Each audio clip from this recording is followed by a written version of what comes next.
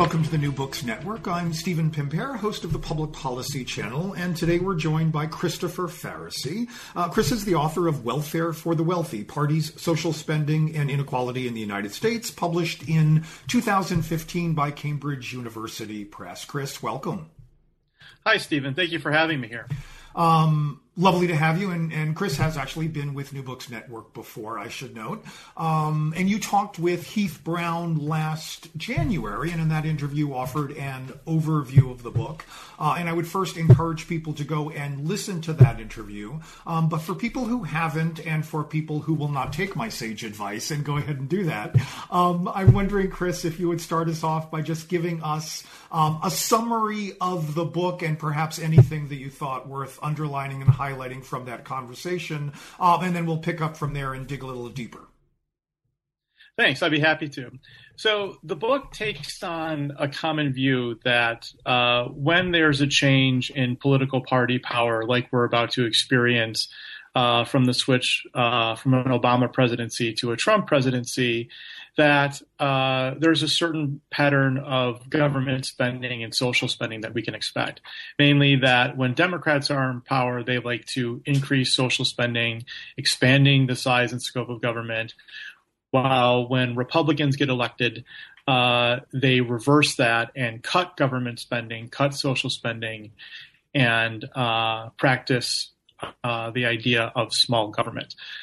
So I challenge that idea, arguing that there are political pressures and ideological pressures within each party for both parties to be expansionist, for both parties to spend when they're in power. And the difference isn't that one party spends and one party cuts. The difference is, especially when it comes to social welfare, who receives the benefits and how. And those differences have implications for changes to income inequality. Characterize those differences then. So if we're looking at a move into unified Republican control of national government, what should we anticipate thinking about social welfare spending? Okay.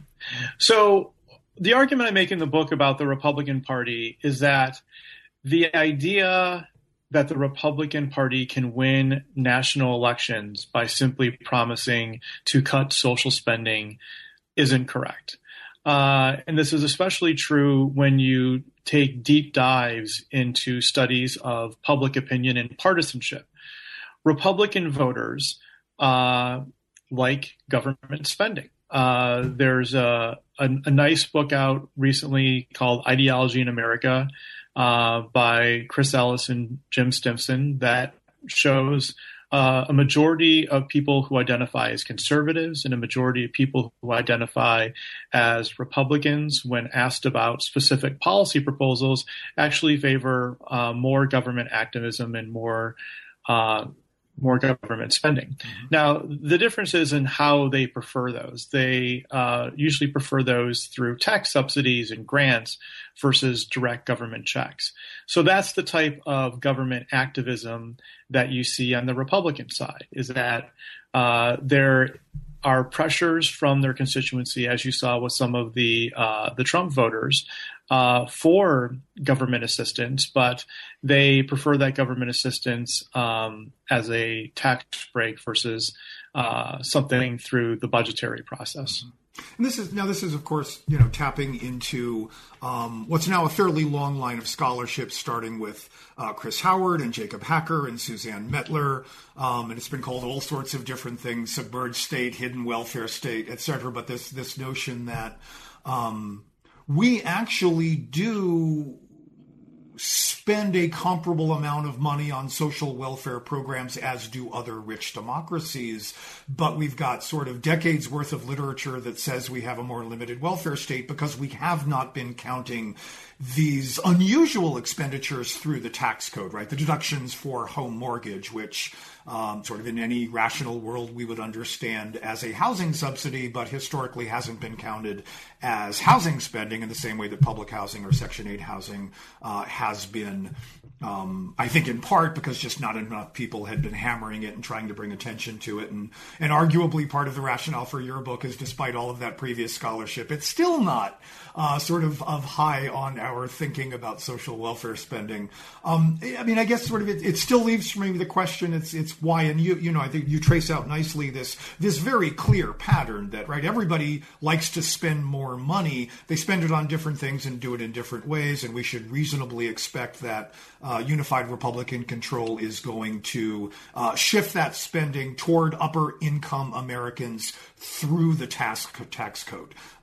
That's a very long way of saying, is that intentionally done to hide that spending so that they can maintain that ideological narrative of being small government folks? Or is there another sort of rationale at work for that? So I think it's both. I think there are Republicans who, based upon their philosophy and based upon their ideology, believe that this is a better use of public policy to, instead of providing direct checks or direct services, to incentivize private entities and businesses to provide these. But an argument I make in the book is that it is hard also not to ignore the political calculus that's going on here. Businesses are unpopular with the American public, large corporations. The wealthy are unpopular with the vast majority of Americans. So in this book, and also in another paper I have out after the book, I theorize about, okay, if you're a Republican Party leader and wealthy voters and large corporations are core constituencies of your electoral group, but they're widely unpopular with the American voter, how do you distribute benefits to these groups without drawing the ire and backlash among the median voter? And, you know, having benefits delivered through the tax code is one practical way for Republicans to solve that problem, that they are able to kind of rhetorically focus the voters' attention on, oh, we're providing money for child care benefits, we're providing money for health care insurance. But by the design of the program, which gets lost in the media coverage and lost on the voter, it really is a redistributive program that is, you know, taking money from the big pot of federal revenues and giving it to people up the income ladder. Mm-hmm. And presumably then that Democrats sort of take the more visible approach because they've got broader constituencies, so that they're trying to communicate clearly that they are delivering benefits to them? Yeah. So, you know, one is that the large direct programs such as Social Security and Medicare are owned by the Democratic Party. And when I say owned by the Democratic Party, it means that when we ask voters which party they trust to protect these programs and expand these programs, a vast majority of voters over time have identified the Democratic Party as who they trust to protect these large popular programs. I mean, and obviously it's related to the Democratic Party created these programs and also have been more vocal in wanting to expand these. So that's part of it. And also, Democrats are more likely to use budgetary programs just because you can create federal regulations and federal rules that allow a more egalitarian distribution of benefits, where if you do things through the tax code, especially through deductions and exclusions, by design, people who earn more income and have a higher rate are going to receive the majority of those benefits. Yeah. So And I want to sort of turn to some recent public statements by Paul Ryan about Medicare, which would seem to potentially push against the argument. But before we go there, I want to just get your thoughts on two sort of historical examples that seem to potentially cut against this argument. And the first is welfare reform under Bill Clinton, a Democratic administration in the 1990s, which was in fact a rolling back of one of those more visible cash distribution programs, and simultaneously pushing money into the earned income tax credit, right? So you've got a Democrat pulling money out of those physical programs and putting it into that submerged welfare state. And the other is the expansion of prescription drug benefits, Medicare Part D, under a Republican administration, George W. Bush. So do those cases push against your overall argument?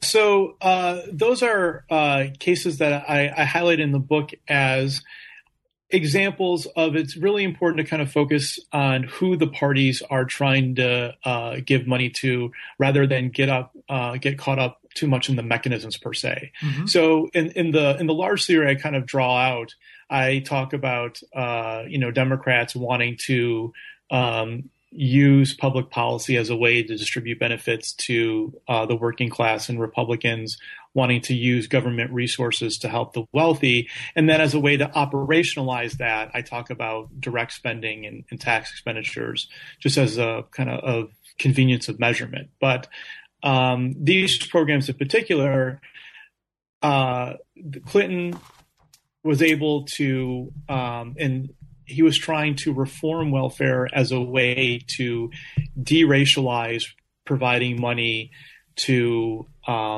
the working poor. The idea was that if welfare became racialized, that if you added work requirements to welfare and in turn shifted it to the EITC, that it might change people's attitude about the deservingness of the people who were receiving government benefits under the guise of anti-poverty programs, that people would go from seeing them as lazy and going against the American work ethic to, if they understood that welfare reform contained a bunch of work requirements, it would change the popular perception and therefore allow future government spending through the budgetary code. Now, that never happened.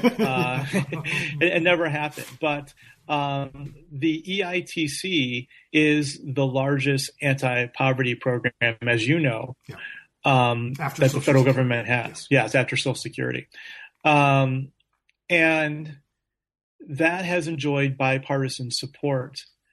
In another set of studies that I'm doing now with a co-author, we're looking at public opinion on welfare versus the EITC. And one of our more interesting findings is that the EITC deracializes welfare spending, meaning that people who score high on symbolic racism scores or who believe that whites have a better work ethic than blacks will have low preferences for welfare spending, but then don't bring those racial attitudes to bear when they're asked to evaluate the EITC. So,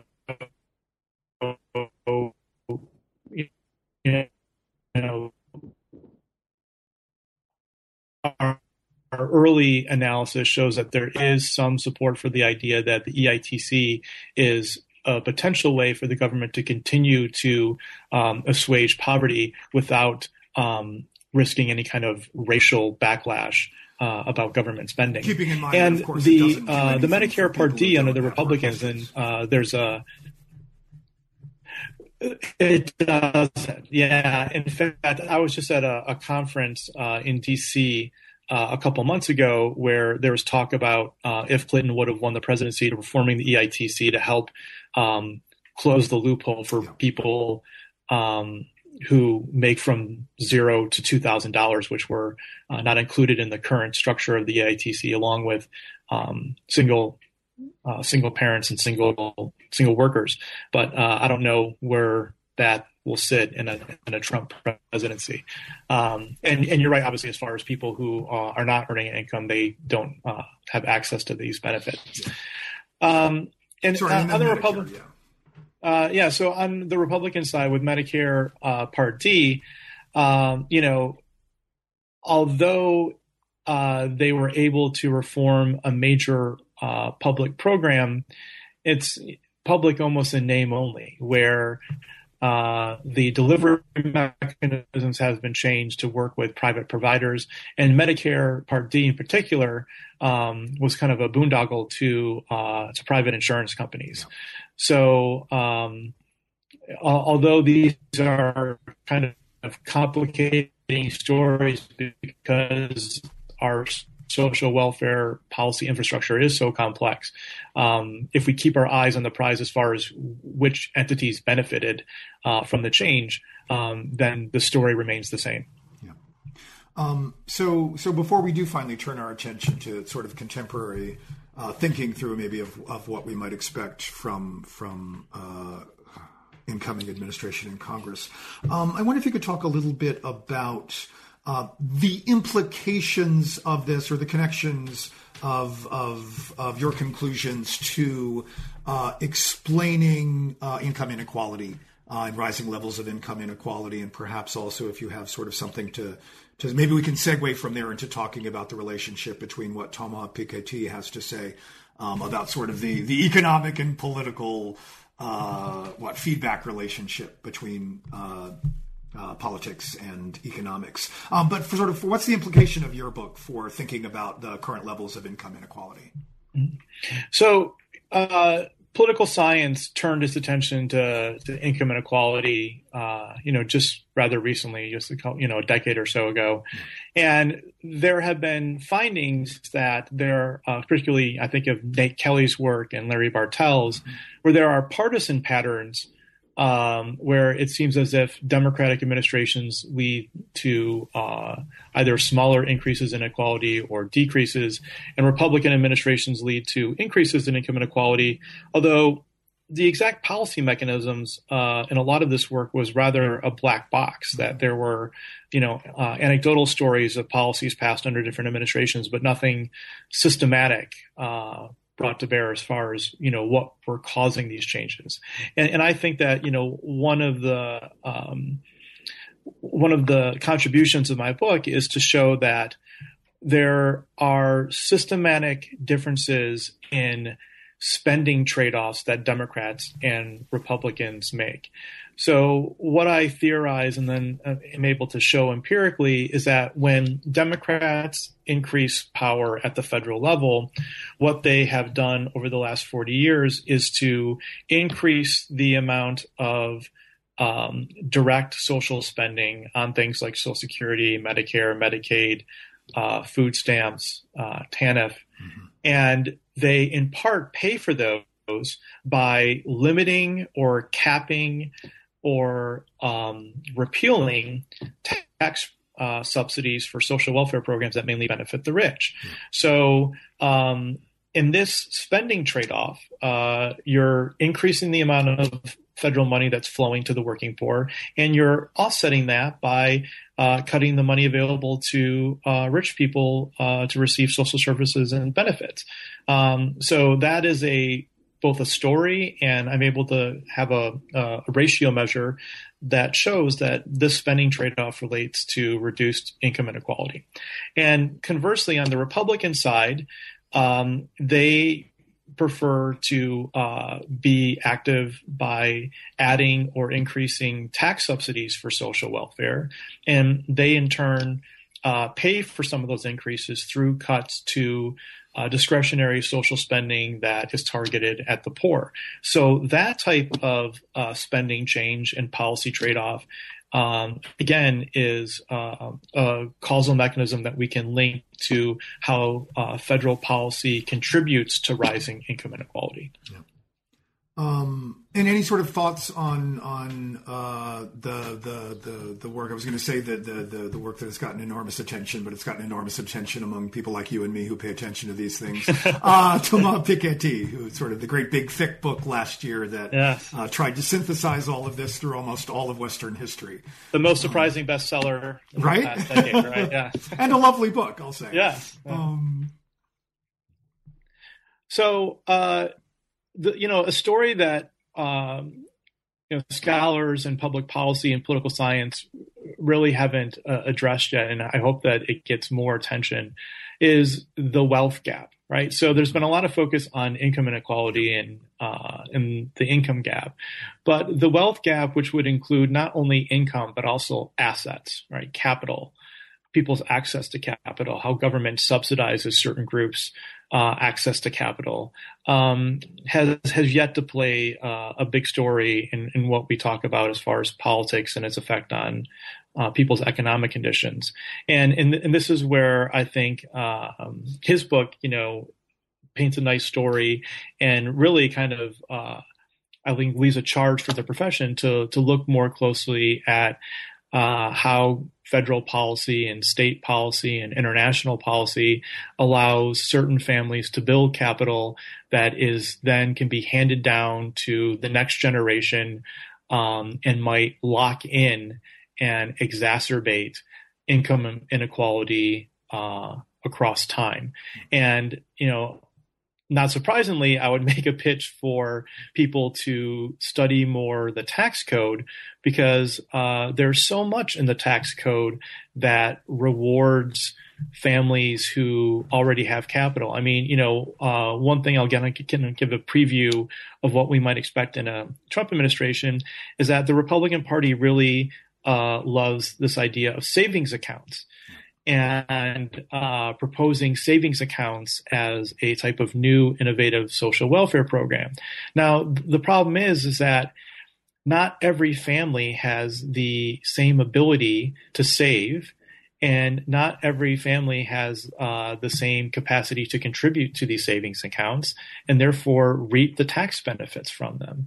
And not only are there obviously class differences, but there are race differences and ethnic differences. So I wrote a piece for the Monkey Cage I think 3 or 4 months ago about racial discrimination in the tax code, and it's hard not to look at the kind of pairing of policies throughout the United States history. You mentioned at the outset about housing policy, not only, the allowing of housing discrimination, but how the home mortgage interest deduction and the property tax tax benefits, really disproportionately go to whites with large homes. So not only are you not providing assistance and actively, in a sense, discriminating against poor minority communities and being able to own a home, which is America's largest source of capital building, but you are rewarding, exponentially wealthy whites. So that the United States housing policy, both through HUD and also through the tax code, has contributed to the racial wealth gap and has picked winners and losers for who is able to use their home to build capital for their family and pass that on to the next generation.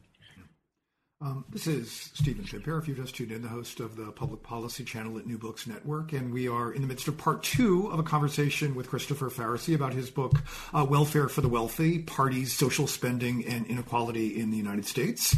So why don't we, at this point, turn our attention to trying to make sense of what it is that we may be confronting in a Trump administration with unified Republican control of the national government. I would imagine that you, like me, have been sort of starting to think through, in addition to the politics of this, the policy implications of what we might be confronted, again, sort of keeping our attention here on social welfare policy, both in direct spending and through the tax code.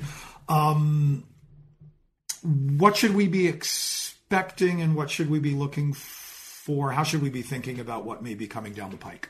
Mm-hmm. So I think that, unfortunately, my book is going to be very timely in the next 2 to 4 years. So as I mentioned just a couple of minutes ago, my argument for what Republicans do in power is to expand tax deductions and exclusions for their constituencies, and then in part pay for it by gutting programs that are most vital to really economically vulnerable populations. And that is at the heart of Paul Ryan's path to prosperity. And, what I think will be interesting, and for me is kind of $1 million question about the policy implications, is that Trump kind of has laid out an agenda. His appeal has been mainly to working class whites, and some of Trump's agenda is in conflict, and Trump himself was in conflict during the campaign with Paul Ryan himself, but also, in a sense, Paul Ryan's agenda.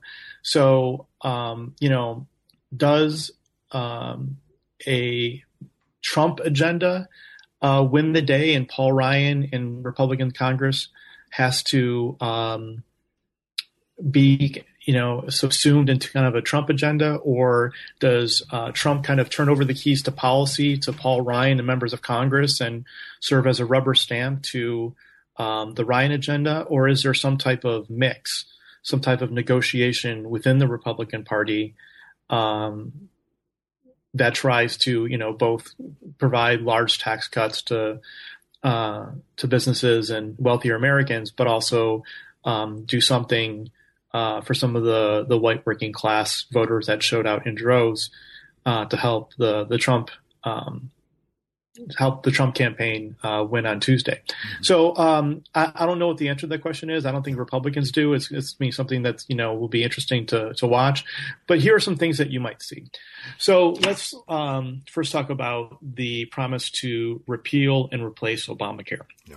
And for listeners who might not know, I would kind of categorize Obamacare as having two parts. One was a large expansion of Medicaid, the federal program to provide health insurance to the poor, and also a series of tax credits that were aimed at small businesses who usually employ people in the service industry and more working class people and their employees to have access to health insurance in some of these private markets. So I think that what you will see is a gradual reduction in the Medicaid expansion. The Medicaid expansion helps some 60 million more Americans with access to health care. And I think that, it'll be difficult to do that quickly and do that first. But I think that, gradually, if Republicans, maintain their level of power for the next 4 years, you'll see a gradual reduction in the Medicaid expansion. And I think that the gradual reduction will, affect tens of millions of Americans and their access to health care. And it might even be as a precursor to block granting Medicaid, as welfare was in the mid-90s, which again would cause there to be discrepancies in who had access and to the generosity of benefits of in Medicaid across states. And, what we learned from welfare reform and other programs in the past that have been block granted is that on average, the accessibility to these programs and the generosity goes down. And where that money is going shifts. I mean, under AFDC, as insufficient as that program was, 70+% up to 80% of all the money spent on AFDC actually was delivered to low-income households as cash benefits. Under TANF, we're looking at numbers somewhere between 30 and 40% of every dollar we're spending is actually now going into those low-income households, and the rest of that money is going to often for-profit service providers and contractors who are delivering services. So it's not quite the kind of sort of shift in policy arenas that you're pointing to, but we also do see a shift in not just sort of amounts of money, but sort of who's benefiting from that spending and how much we see it. I think that's exactly right. In fact, one thing I argue in the book is that that what you just described is a defining characteristic of many of these tax subsidies. Yeah. The largest tax subsidies for social welfare are through the employment-based system. So these are subsidies that allow businesses to replace money they would otherwise pay to workers with tax-free benefits, which is a benefit to the employer, to the owner, and also it's a indirect benefit to the employee who receives this subsidized access to health care and pensions. But, one thing important to point out, which is there's a lot of attention given to the individual mandate and the tax credits. Healthcare and pensions through the employment-based system before Obamacare, healthcare in particular, was voluntary. Right. So because these employment-based benefits and their corresponding federal subsidies are voluntary, there was a pattern to which type of worker had access to these in the first place, which type were offered. And, it might not be surprising to listeners that the modal recipient of employment-based 401ks and healthcare plans before Obamacare was a white male who was wealthier and white collar and worked in a large corporation. Yeah. Folks like you and me. Yes, exactly. And these are the programs for 401ks and employment-based healthcare are the largest tax subsidies for people in the tax code. They're humongous. The amount of, you talked about at the beginning all the great previous work, and just to let your listeners know, we're talking about in total over $1 trillion a year. We're talking about comparatively, we spend the most on tax subsidies for private social welfare versus any other country in the world, and twice as amount as the second most country, Germany. And our spending on private sector social services is by far and away the most in the world. And these offering of social services and benefits through the private sector oftentimes give the most assistance to people who are in the least need. Right. And what's so, to me astonishing about these is that if you could imagine a member of Congress walking onto the floor and offering a new healthcare program where the largest checks would be mailed to the wealthiest people to help them with healthcare, right? No one in their right mind would think that that program would ever get out of committee, right? Let alone be voted on. But we already have these types of programs built into our system, and they've been there for decades. This just sort of is we were talking about sort of books that folks should know if they don't. This conversation also brings to mind Ira Katznelson's When Affirmative Action Was White. I think this is a particularly useful moment in American history to draw attention to the fact that over the course of our history, we have in fact had an enormously generous welfare state that has distributed the bulk of its benefits to wealthy white men and a handful of other folks. And arguably at the same time, it has used its more repressive face to limit the opportunities of people who don't fall into that category. And because of the way in which we structure those programs, I think that that basic fact of the structure of the state is not obvious to I would argue most people. And again, I think this is sort of one of those moments when perhaps your book and others like it, by drawing attention to that radical inequality and discrimination built into the ways in which we distribute benefits might, serve to do something. Mm-hmm. Yeah, 2 points I'll raise is one, again, kind of as a preview of the public opinion work I'm doing with Christopher Ellis on these types of benefits.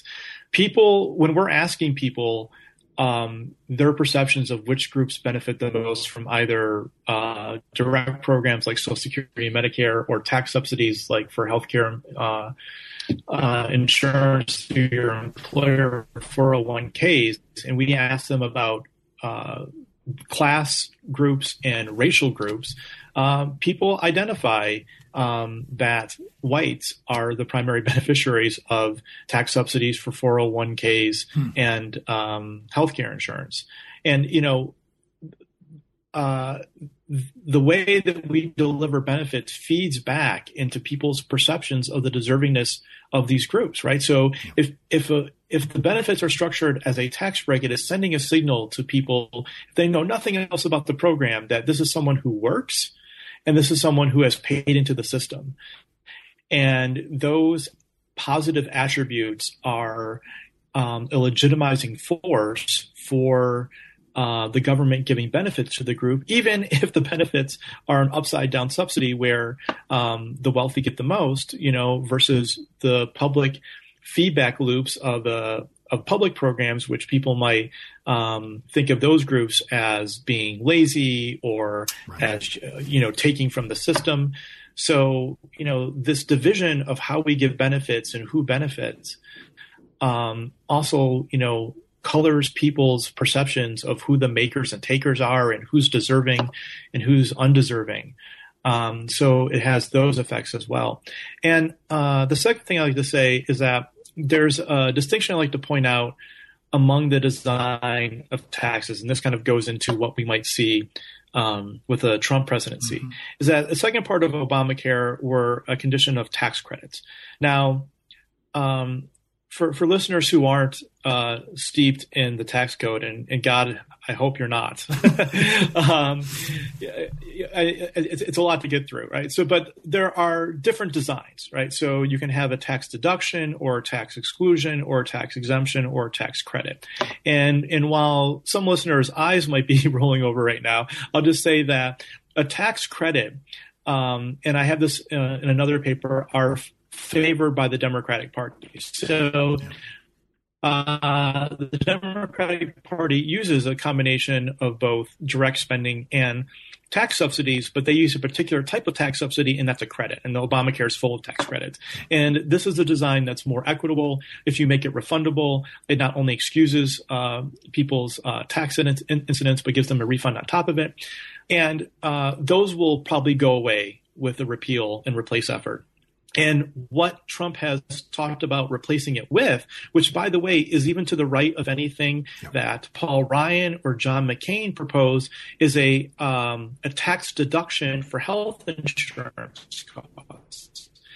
And tax deductions provide the most benefits to the wealthiest people. So if that is part of the replacement of Obamacare, that's really, again, shifting, which groups the federal government is giving support to for healthcare insurance. The government will be gutting its pipeline to helping the working class gain access to health insurance, and a health insurance tax deductible will just give more money to people who are in the least financial need for their health insurance costs.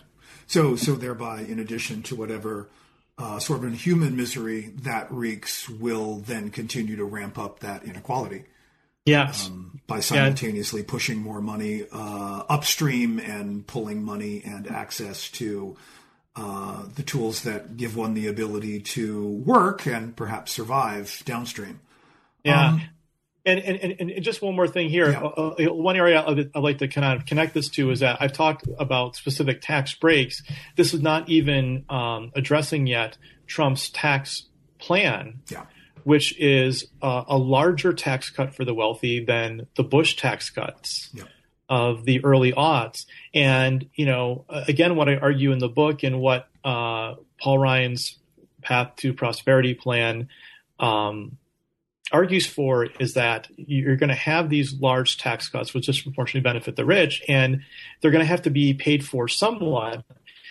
And the way they're paid for is, again, by not only repealing and replacing Obamacare, but the Ryan budget has really large cuts to food stamps and TANF, and talks about even making Medicare a possible block grant program, and Social Security privatization, and all of these changes would reduce the support for vulnerable populations as a way to balance somewhat, not balance the budget, but at least pay for somewhat these large tax cuts. So if we think about policy writ large, not just the budget in and of itself, but the budget and tax policy, you're going to see humongous trade-offs that just really put the government's role in exacerbating inequality into hyperdrive. But a lot of the cuts and restructuring of social welfare programs that Ryan has been articulating and pushing for. And, it is an open question, the relationship what Paul Ryan is going to have with the Trump administration, in fact, whether he even retains his speakership. But if we assume for the moment that he's going to be driving, perhaps with Mike Pence, domestic policy, it seems reasonable to expect that he will do what he said he wants to do. But a lot of those, cutting, you can't get any money by cutting, food stamps and welfare, fine, eliminate those programs. It's still not getting you anywhere. Repeal the Affordable Care Act.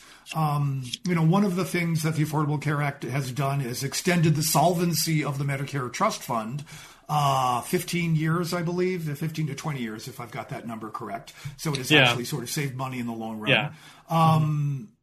It's a part of it. It seems to me is that those sorts of cuts are done. The rhetorical argument is that we need to do that in order to balance the budget, but every reasonable estimate that I have seen by folks who knew how to do some fairly complicated math is that there is not enough money in those programs to even partially offset. So we're going to see massive holes blown in budget deficits and massive increase in debt.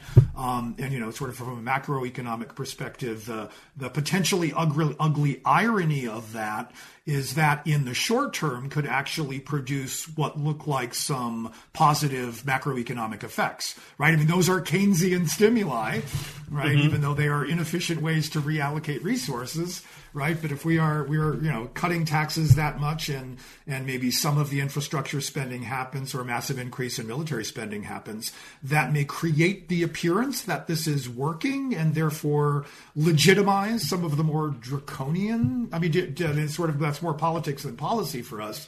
But do you worry about that kind of effect making it that much easier to eviscerate those programs even more?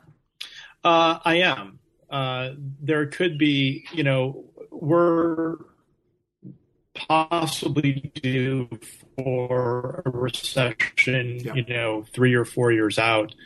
But if there are, large stimulus programs like the infrastructure, like even tax cuts or defense spending, then that could postpone that.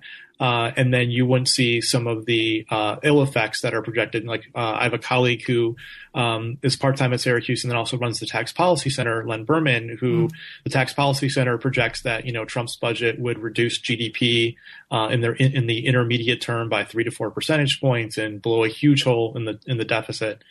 But again, those would be lagged effects. So yeah, there is a potential problem, and that these programs might cause kind of a sugar high of the economy that would happen before either the next midterms or before the next presidential election that could present kind of an artificial view of growth. Yeah. So as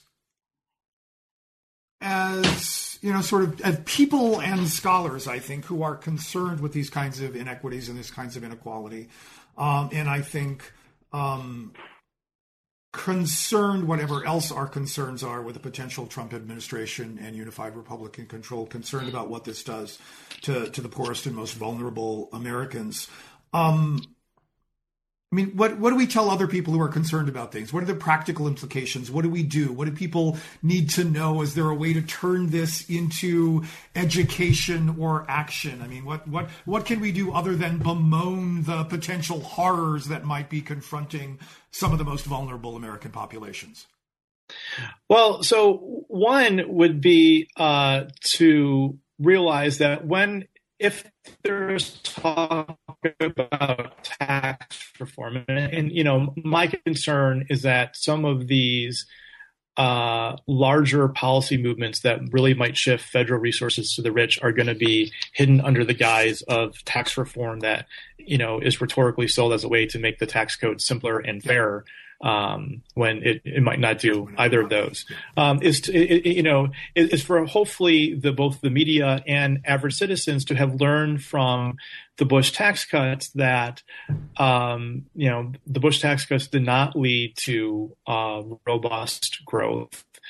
It did not lead to middle class and working class families having income gains. So, to really question your local Congress member and, really pay attention to any promises of tax reform, even though it might be a little difficult and complex to understand, the details are important in understanding what it means for, your family and your pocketbooks.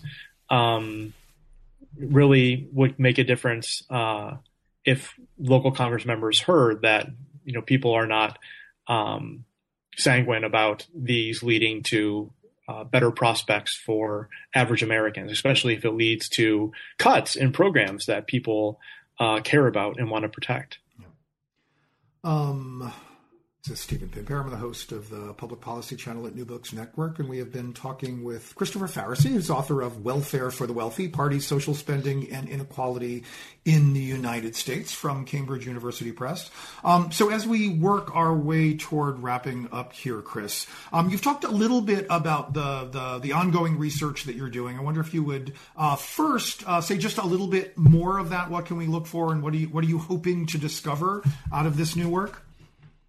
So doing this book led me to think about how the public might consider tax subsidies and what role, if any, the average voter has in the increase we've seen in tax subsidies for social welfare. So I, along with my co-author, Christopher Ellis, we have implemented 4 national surveys and are currently writing a book for the Russell Sage Foundation on how the American public views tax subsidies for social welfare versus their preferences for traditional programs like Social Security and Medicare. And a couple of our early findings is that part of the reason that politicians offer these is that they're popular. When we conduct survey experiments where we randomize people and half of the sample receives questions about a social welfare program where they get a direct check, and the other half receives the same wording, and the only thing that's changed is that the person receives the benefit through a tax subsidy, we find that on average, more Americans prefer people to receive benefits through a tax subsidy. And our reasons why is that voters have been found to have ambivalence about government spending and government, right? They want government to provide support for things, but people have these anti-government attitudes. So a tax subsidy reduces the cognitive dissonance that people might have because it is both financial support for popular things that they support, such as paying for college or access to a pension plan or access to health care, but it does it in a way that doesn't trigger anti-government sentiments. And in addition, it doesn't pin people based upon their values of individualism versus egalitarianism. Tax subsidies for social welfare kind of plays into both camps.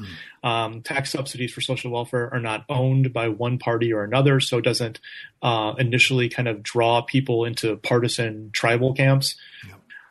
Maybe the same way that welfare food stamps might. So for all these reasons, we find these programs to be more popular with the average voter.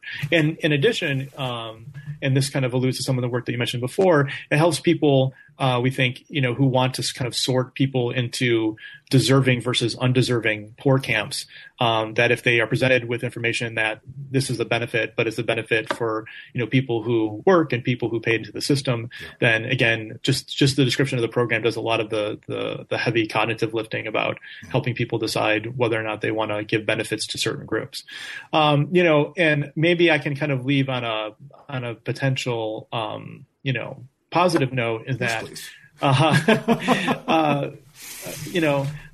again, so we find that that these credits, a tax credit again, which is considered to be a good way to provide money to the working poor, but as you mentioned, it doesn't affect some segments of the poor population, doesn't trigger racial animosity. So in an era of the rise of white identity politics and increased kind of racialization of politics in the United States, this is a potential way forward for people who want to use federal policy to reduce income inequality, to try to address some level of poverty. That tax credits are ways that don't polarize people and therefore are politically sustainable policy methods of providing federal money to vulnerable groups. So it sounds like the implication of that work is suggesting that Democrats should adopt Republican usage of the tax code for delivering social welfare benefits and abandon the notion of distributing them for more traditional kind of direct service programs. Is that stating that too strongly? No, I mean, in a sense, they already have, right? So, Clinton passed a number of tax proposals for college education. Obamacare, half of that was done through the tax code. The Obama administration expanded the EITC. They had another tax credit early on as part of the stimulus package. So Democrats already have been adopting these. Now, there's a limit to this. One thing I might argue is that although tax credits at one time were a conservative idea that may have been adopted by Democrats, there's another conservative idea that relates to the negative income tax, which is a universal basic income.